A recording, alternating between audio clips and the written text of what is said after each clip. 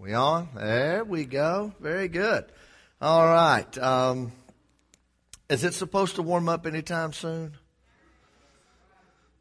Well, shucks. You know what I found? When we moved to Oklahoma, of course, anyone that knows me knows I'm from the mountains. And in the mountains, we have kind of our own vocabulary. And some of the vocabulary in the mountains is like y'all. Y'all use that. Yonder, y'all use that. But do they use the word yuns down here? They do. They do. And you know what they do in Oklahoma? They use the word yuns out there too. What I found is a bunch of mountain folk moved out to the plains of the United States of America and just settled down. They're just good old country folk, and it's been real neat to be out there. And what I found is most anywhere you go, you see people of God, and when you see people of God, it's just a good thing. I'm glad to be back, and we've enjoyed the fellowship with so many of you, and it's just been a joy to be back. And Todd, thank you for allowing us to come, and it's my joy, as well as Angela and Britton. It's our joy to be here. If you have a copy of God's Word, we're looking at Hebrews chapter 12 tonight. Hebrews chapter 12, we're going to focus on verses 1, 2, and 3. Hebrews chapter 12, looking at verses 1, 2, and 3. So if you would, please stand with me in honor and in reverence of the reading of God's holy word.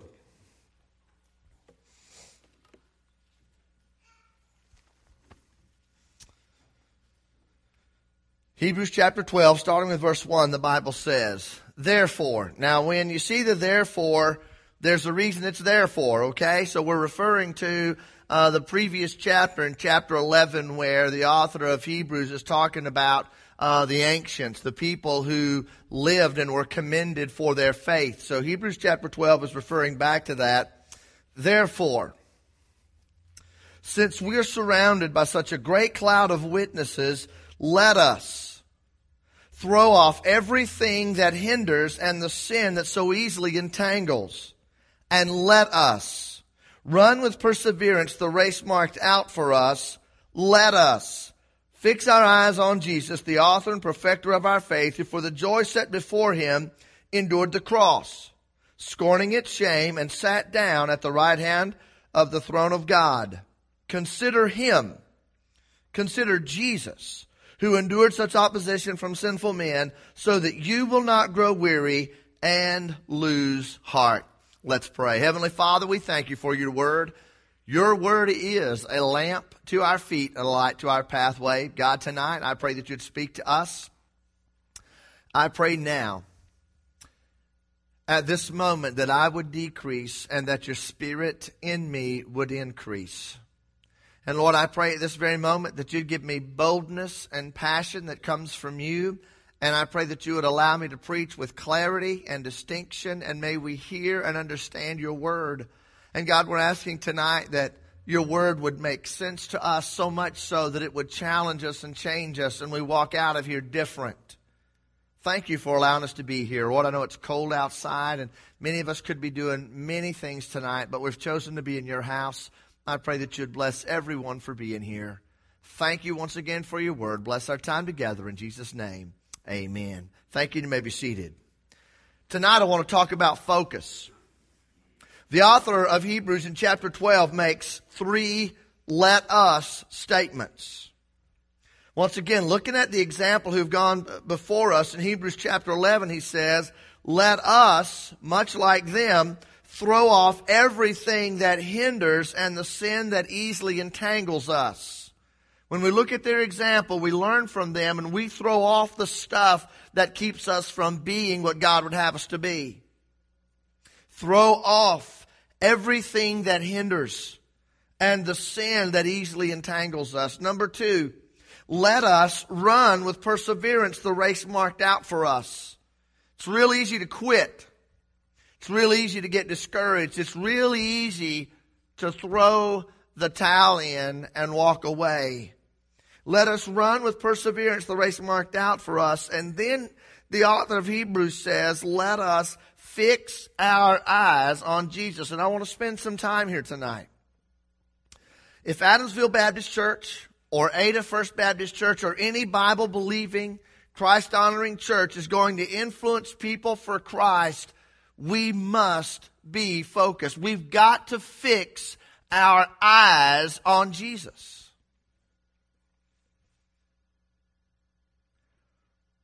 Have you ever lost focus? Have you ever taken your eye off of anything? I have. I was in Bryson City, and every summer we knew the people who owned or ran the Christian camp. Outside our backyard, there was a Christian camp. They had a swimming pool, and every summer on Sunday afternoon, there was no one at the camp, and the kids we knew would let us come. Their parents ran the camp. They had 2 kids our age. They would let us come, and we would go swim every Sunday afternoon. And every Sunday afternoon, I was out there perfecting my jumping on the diving board. So I'd run out to the end of the diving board, and I would do this and jump real high 3 or 4 or 5 times, then jump into the water, and it was good. It was always me, my older brother, my younger brother, and my 2 friends. Well, one summer day on a Sunday afternoon, we cruised over there, and there they were, but guess what? They had 2 girls with them. I was like, yeah. Well, I used to wear glasses, and some of you may have heard this story. When you take your glasses off, if you squint real hard, you can see still kind of good. So I wanted to get the attention of these girls. I didn't know if they're pretty or not. I just know they were girls. And as I told you yesterday, the greatest attributes I had were my glasses and my kneecaps. But without my glasses, my greatest attributes were my ears and my kneecaps. Well, I couldn't tell if they were looking at me or not, so I thought I'm going to impress them with my skills on the diving board. There I go. I'm on the diving board, and I don't know if they're watching me or not, but I take off. Boing, I jump once, I jump twice, and I got to thinking, I wonder if they're looking at me. So I squinted my eyes to see if they were looking at me. And I took my eyes off the diving board. I came down off the diving board. It slung me out to the left. I cracked my head on the side of the pool, and they had to drag me out of the water. My head was bleeding. I had to go to the emergency room. They stitched me up. And here's what I know for sure. Those 2 girls probably get together around Christmas time and laugh about that dorky kid with the kneecaps and big ears and wonder if he lived. What happens when you lose focus? A lot of things, and none of them good. It's not good to lose focus. Hebrews chapter 12 says, hey, let us fix our eyes on Jesus. Now, the Old Testament saints, they had fixed their eyes on the soon coming promise of the Messiah. They were trusting God that the Messiah was coming. They had their eyes fixed on that, and they lived their lives by faith. The author of Hebrews is saying, let us fix our eyes. The word translated fix comes from the Greek word which carries with it the idea to concentrate the gaze upon, to focus, to look intently. So the author of Hebrews is literally saying to us, let us concentrate our gaze on Jesus. Let's look intently at the example of Jesus. Let's look and see Him. But what does focus really look like in our life? What does focus really look like? Has anyone ever heard of a guy by the name of Cliff Young? Anybody ever heard the name Cliff Young? You'll probably appreciate this story. In 1983, Australia hosted its ultramarathon. Now, an ultramarathon is a 573.7 mile foot race. This foot race is from Sydney, Australia to Melbourne. This is a race that takes days to run, and professionals from all over the entire world come to participate in this ultramarathon. Shortly before the race began, a 61-year-old farmer named Cliff Young, wearing overalls and goulashes over his boots, walked up to the registration table and requested a number to enter the race. The people at the registration table thought he was joking. They thought that someone was setting them up, so they laughed at the old farmer and asked, "What are you doing here?" Cliff Young said, "Don't laugh. I'm here to run the race." Reluctantly, they gave him a number and pinned it on his old overalls. Cliff Young walked over to the start of the race. All the other professional runners who were decked out in all their running gear looked at him like he was crazy. The crowd was laughing. They laughed even more when the gun went off and the race began. Because all those professional runners had sculpted bodies and beautiful strides, but not the old farmer. He didn't even run like a runner. The old farmer ran with an awkward, goofy-looking shuffle all through the crowd. People were laughing and mocking, and finally someone called out, "Hey, get that old fool off the track." 5 days, and this is a true story, 5 days, 14 hours and 4 minutes later at 1:25 in the morning, the old farmer, Cliff Young, shuffled across the finish line of the 573.7 mile ultramarathon.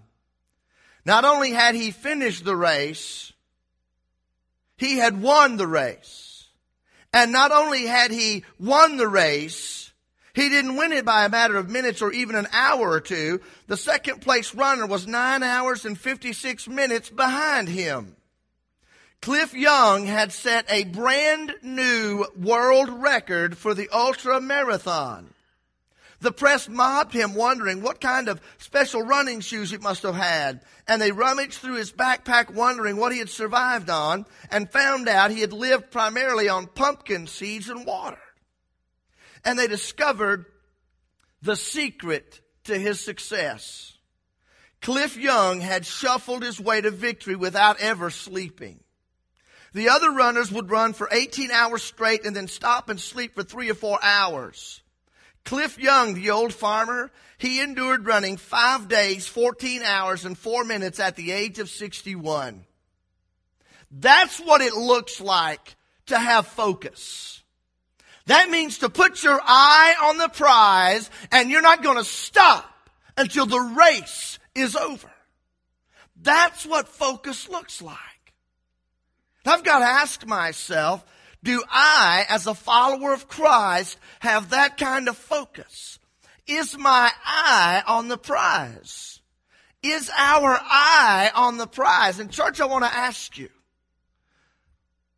are your eyes collectively as a church on the prize? If we're going to influence this town, if we're going to influence Wayne County, Eastern North Carolina, or this state, if I'm going to influence my family and friends, if you're going to influence your family and friends with the good news, we must be focused. We can't go through the motions. Philanthropist William Shedd made this statement years ago. A ship in a harbor is safe. But that's not what ships are made for. Sometimes, and church, if we're going to do revival, let's just go ahead and shuck the corn and let's do some revival, okay? Revival's not for lost people.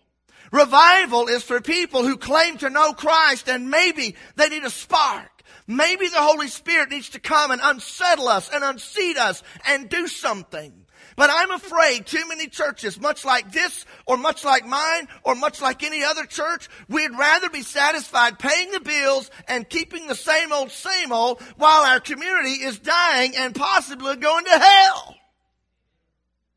But we're satisfied as long as the bills are paid and no one's upset. I'm getting honest here. That's how it is. And I have to ask myself, am I comfortable? Am I settled in? Am I really focused? Churches that honor Christ are not established and built to be status quo and serve themselves. Churches are established and built to honor God by influencing people with the gospel of Jesus Christ and making disciples. I've got to ask myself, and I want every one of you to ask yourself, who am I right now with my life influencing? Who am I right now influencing with the express intent of leading or sharing the good news about Jesus? That's not my gift, preacher. It's a command. It's not a gift. Jesus said, go and make disciples. Churches like this. Let's forget about the other churches. Let's talk about Adamsville. If Adamsville is the only church in the world, what is Adamsville going to do to reach our world for Christ? We've got to start by fixing our gaze and putting our gaze intently on Jesus and what would He have us do?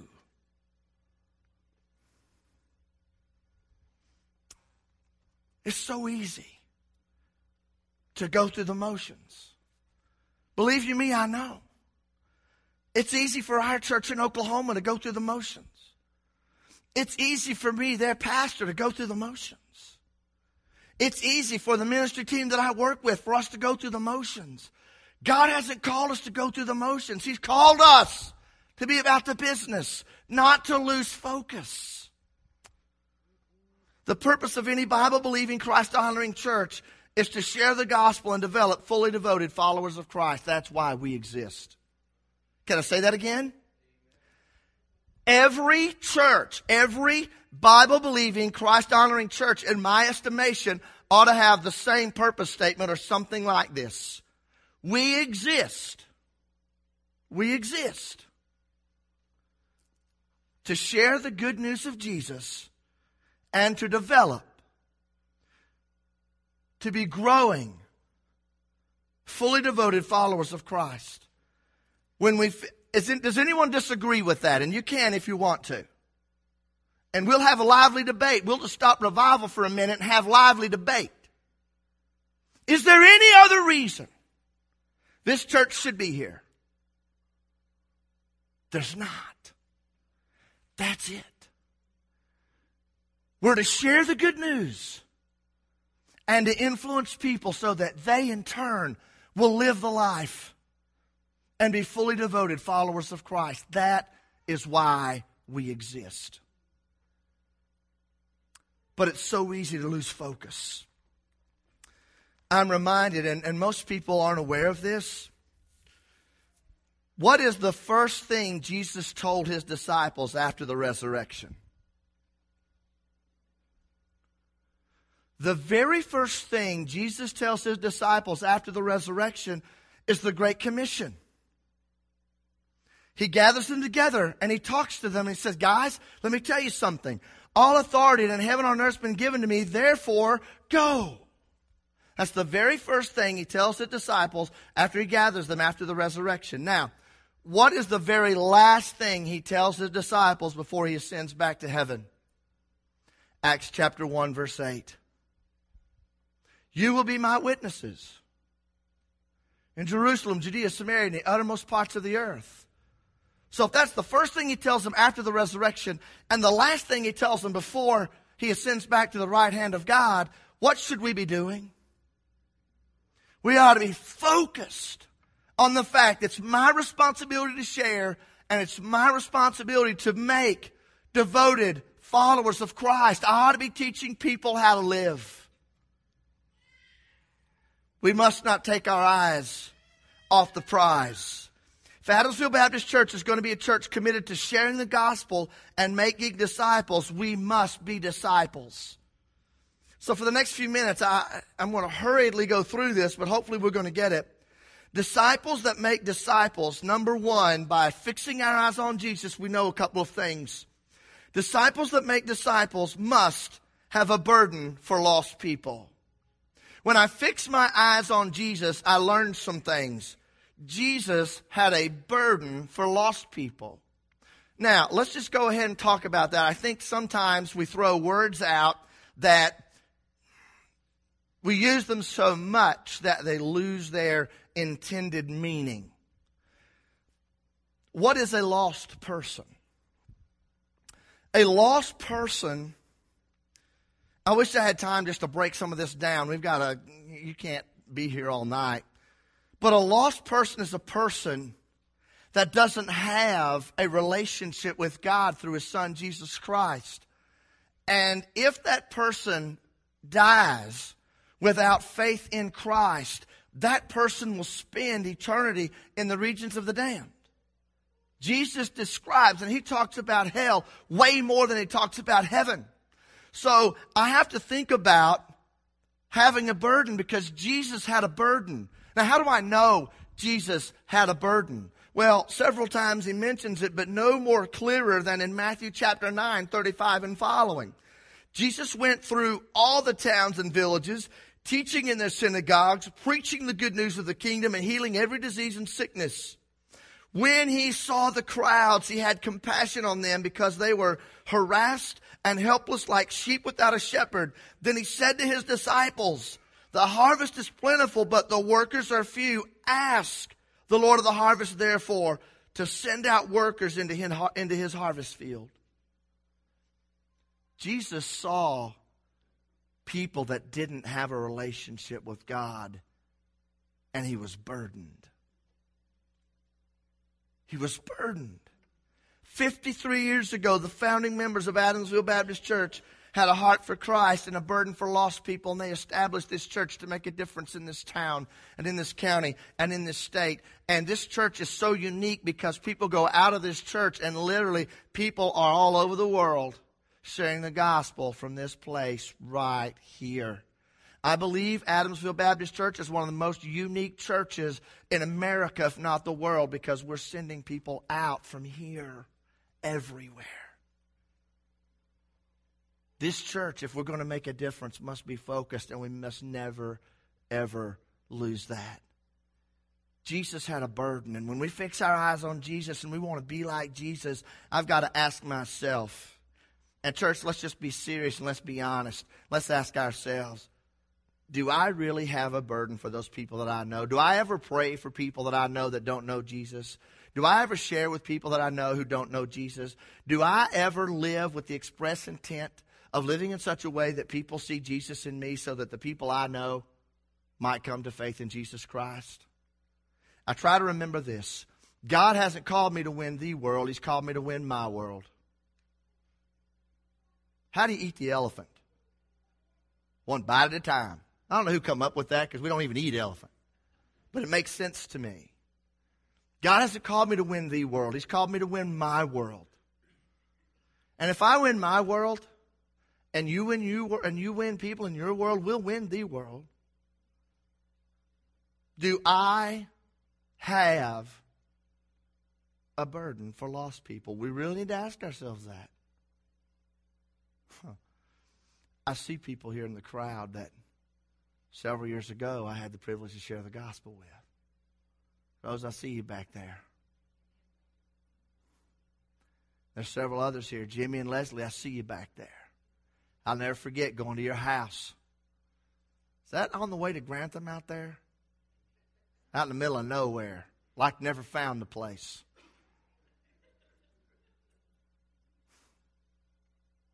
Having a burden for lost people. Jesus had a burden. He never lost his focus there. Today, we must continue to have a heart for Christ and a burden for people who don't know Christ. Some researchers are saying we live in a so what culture. If you want these stats, I'll be more than happy to give them to you, just so you know I'm not just making this stuff up.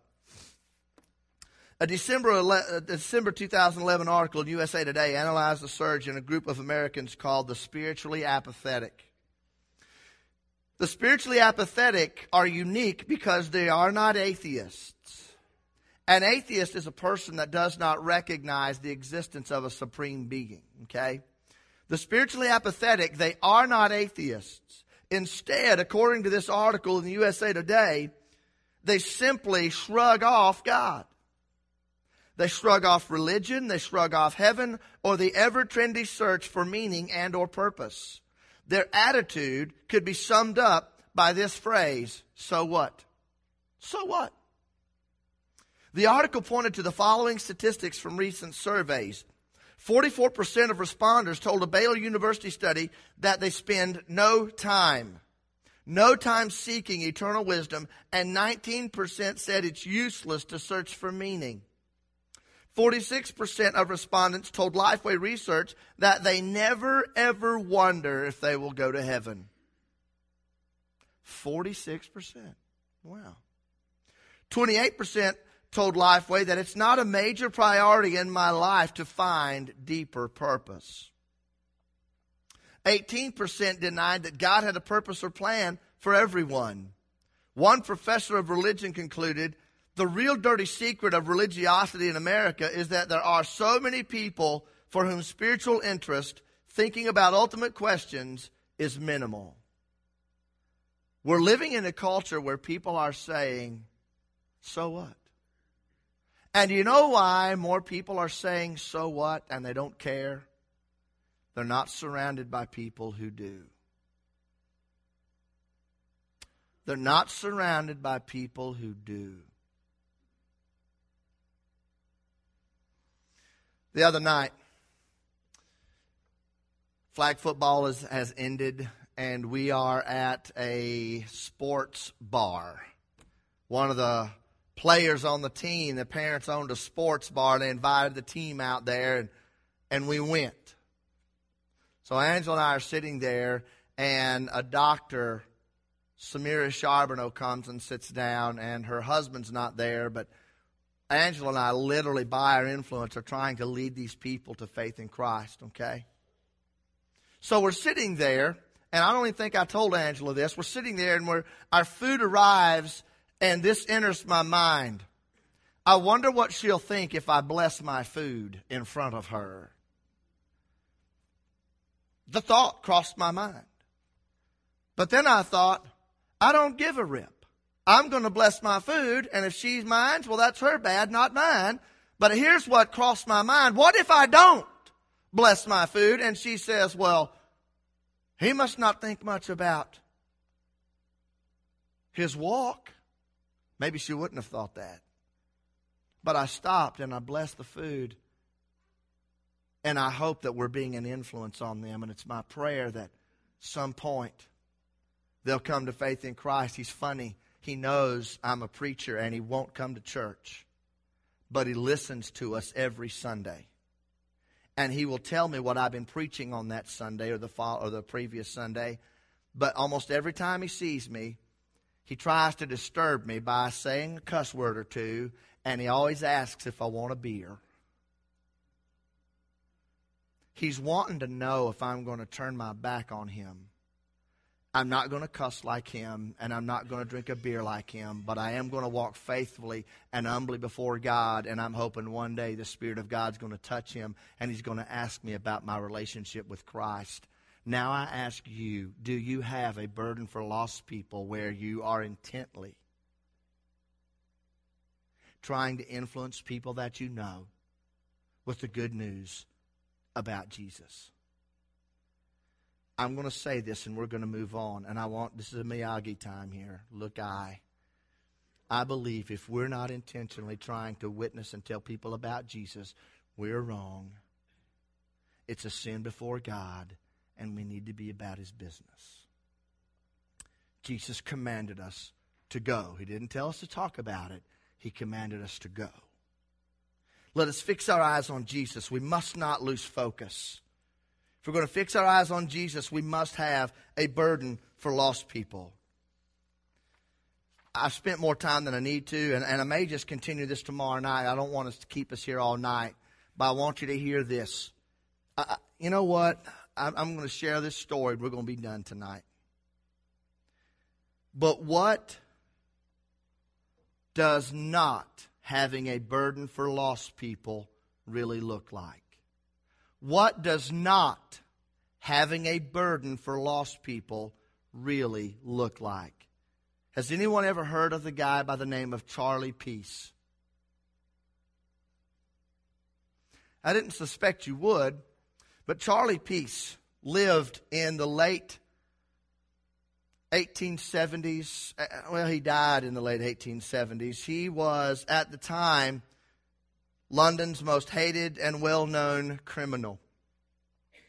Charlie Peace was a convicted burglar, convicted murderer. Charlie was a hardened criminal and had absolutely no respect for life or the law. His now made famous quote was this: "Lion-hearted I've lived, and when my time comes to die, lion-hearted I will die." January of 1879, Charlie was sentenced to death for his crimes. On the morning of February 25th, 1879, Charlie Peace, at the age of 47, ate his final breakfast meal. It was custom he could order whatever he wanted for breakfast, and they would feed it to him. He ordered his breakfast meal. After the meal, he was met by the prison chaplain. He was met by the prison chaplain, and they began the death walk in the bitter cold to the gallows where Charlie Peace would be hung. Leonard Ravenhill, in his book, Why Revival Tarries, recounts the last moment of Charlie Peace's life. These are the last few moments he's going to be living and breathing. He's on the way to the gallows, and Charlie Peace will be hung. On the death walk, before him went the prison chaplain, routinely and sleepily reading some Bible verses. The criminal, Charlie Peace, touched the preacher and asked, "Sir, what are you reading?" The prison chaplain said, "Well, sir, I'm reading from the Consolations of Religion." Charlie Peace was shocked at the way the preacher professionally read about hell. Could a man be so unmoved under the very shadow of the scaffold as to lead a fellow human there and yet, dry-eyed, read of a pit that has no bottom into which this fellow must fall? Could this preacher believe the words that there is an eternal fire that never consumes its victims and yet slide over the phrase without even a tremor? Is a man human at all who can say with no tears, "You will eternally be dying," and yet never know the relief that death brings? When the chaplain finished reading from Consolations of Religion, Charlie Peace said to the chaplain, and I quote, "Sir, I do not share your faith. But if I believed what you say you believe, then although England were covered with broken glass from coast to coast, I would crawl the length and breadth of it on hand and knee and think the pain worthwhile just to save a single soul from this eternal hell of which you speak." A few moments later, took a few steps up to the gallows. They placed a covering over his head. He was hung and he died. And the prison chaplain could have cared less. I ask you, and I have to ask myself, do I even care? Does Adamsville Baptist Church care? Now, some of you are thinking, well, that's the pastor's job and the staff. That's their job. No. That's our job. That's why this church was brought into existence. Somebody said, we've got to have a church that's going to be a light in this place to share the good news so that people don't go to that awful place. Some of you are probably thinking, well, preacher, we didn't ask you to come do this. Well, I know you didn't ask me to come do this, but God did. I believe that. The question is, What do we have our eyes fixed on? Don't fix your eyes on the budget. Don't fix your eyes on things that matter but don't matter. Fix your eyes on those things that Jesus fixed his eyes on. And by the way, let's just, while we're going there, don't fix your eyes on what people wear. Don't fix your eyes on what they don't wear. Don't fix your eyes on their hair. Don't fix your eyes on their tattoos. Don't fix your eyes on their earrings. And you know they wear these hoops these days. Hey, people that wear hoops in their ears, they need Jesus too. Hello? But we want the right type of people in our church. Well, you know what the right type of people are? People who don't know Jesus. That's the right type of people we need. They're out there. Sad to say, we had a lady, family, leave our church. The hardest thing we have to deal with at our church is being a First Baptist church. I hate that. That's disgusting. That disgusts me. Because I'm not a First Baptist kind of guy. I'm a dude from the mountains. To be honest with you, I'm a pile of dirt that Jesus redeemed a long time ago. I'm just not that way. But a family started coming. We do small groups on Sunday nights. By the way, we're kind of thinking outside, not the box. We're just thinking outside like people who don't know Jesus might like to think. And on Sunday nights, we're doing things a little different. So we do small groups, and that's where some believers get together in our homes, and we invite unbelievers to our house, okay? So this family starts coming to one of our small groups, and they start coming to church, and they've not accepted Christ yet. But this lady and her husband and their kids are coming to our church, and I got to noticing that they weren't there for 2 or 3 weeks, and I asked the small group leader, hey, what happened? Here's what happened. We're having handshake time at the welcome time. And one of our unfit for the kingdom persons who say they know Christ went over there and said, hey, it's not fitting that you wear blue jeans on Sunday morning. For the love of God. To be honest with you, I don't care if you wear your bathing suit if you don't know Jesus. Come! Hear the word. And when people accept the word, God will change them. But they're not coming back. Because some narrow-minded, thick-headed legalist didn't want somebody wearing blue jeans in our church. What they forgot is we're in the middle of cowboy country.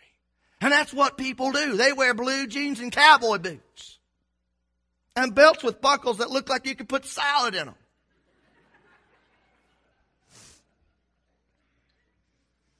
We get so stuck in a dead religion that the things of righteousness no longer matter. I want to ask you, if you know Jesus, are you influencing others for Jesus? That's it. Let your light so shine before men that they may see your good works and glorify your Father which is in heaven. Now, God's not called us to go knock somebody in the face, say, do you know Jesus? He's just simply asked us to go next to someone, live with them. Not live with them, but you know what I mean. Let your light shine. And by the way, I never tell anyone that I'm a believer, and I never tell anyone that I'm a pastor. Why don't you do that? If they ask me, I tell them. But you know what? I try to live my life so that when someone asks me, what do you do for a living? Well, I pastor at First Baptist Church in Ada. You do? That's on the golf course. It's funny. I hear so much language until they realize I'm the preacher. That's funny. Thing is, I don't want them to know. I want them to see that guy's different. And you know why he's different? Jesus makes a difference. Church, I want to ask you, are your eyes fixed on Jesus. Everyone is standing, every head is bowed, every eye is closed. Tonight, the author of Hebrews makes 3 let us statements, and we've been looking at the third one. Let us fix our eyes. Let us set our gaze upon. Let us look intently. Tomorrow we're going to see some more about this. But if we're going to look at Jesus and focus on Jesus and follow Jesus, we must keep our eye on Jesus. And if we're going to do what Jesus did, He shared the good news and He made disciples. If we're going to follow Jesus, we must have a burden. We must share and we must go and make disciples tonight. The invitation is clear. There's some here today, right now, if life is over, you don't know, or maybe you do know where you'll spend eternity. Tonight I'm going to ask, if you're here tonight and you've never confessed your sin, you've never committed your heart and life to Jesus Christ, I'm going to ask you tonight to come down and see Pastor Todd. And if he's busy, you come and see me. But I want to give you the opportunity to come and we'll talk about how you can know that you have a right relationship with God. Because if we don't have a right relationship with God and our body dies, we will go and spend eternity where we've prepared to go and spend eternity. If you don't know Christ, come and talk to one of us. We'd love to share with you how you can know. Secondly, there are people here today. Maybe you've known Christ for a long time, but the Spirit of God has spoken to you, and right now you're not living with intent. Right now you're not living to tell someone about Jesus or to make a fully devoted follower of Christ, and maybe the Spirit of God is convicting you. And I'm talking to people that say you know Christ. I'm talking to Sunday school teachers. I'm talking to deacons. I'm talking to people who work on committees. Every person here, if you're not committed to sharing the good news about Jesus, I'm going to ask you to come. First of all, ask God to forgive you and ask God to give you the strength to make that commitment. Right now, I'm going to do that. I want to ask God to let me refocus on who I need to be and what I need to say and what I need to do so that my life will be fully devoted to sharing the good news. Others of you may need to come for any other reason. But if God has spoken, I think we need to do business with God tonight. Lord, thank you for the privilege to pray, for the privilege to look at your word. God, give us a burden. Help us to, with intent, speak to, share with, and develop people who have a greater walk with you. Bless during this time of response and invitation. May your will be done in Jesus' name. Amen. If God has spoken, please come.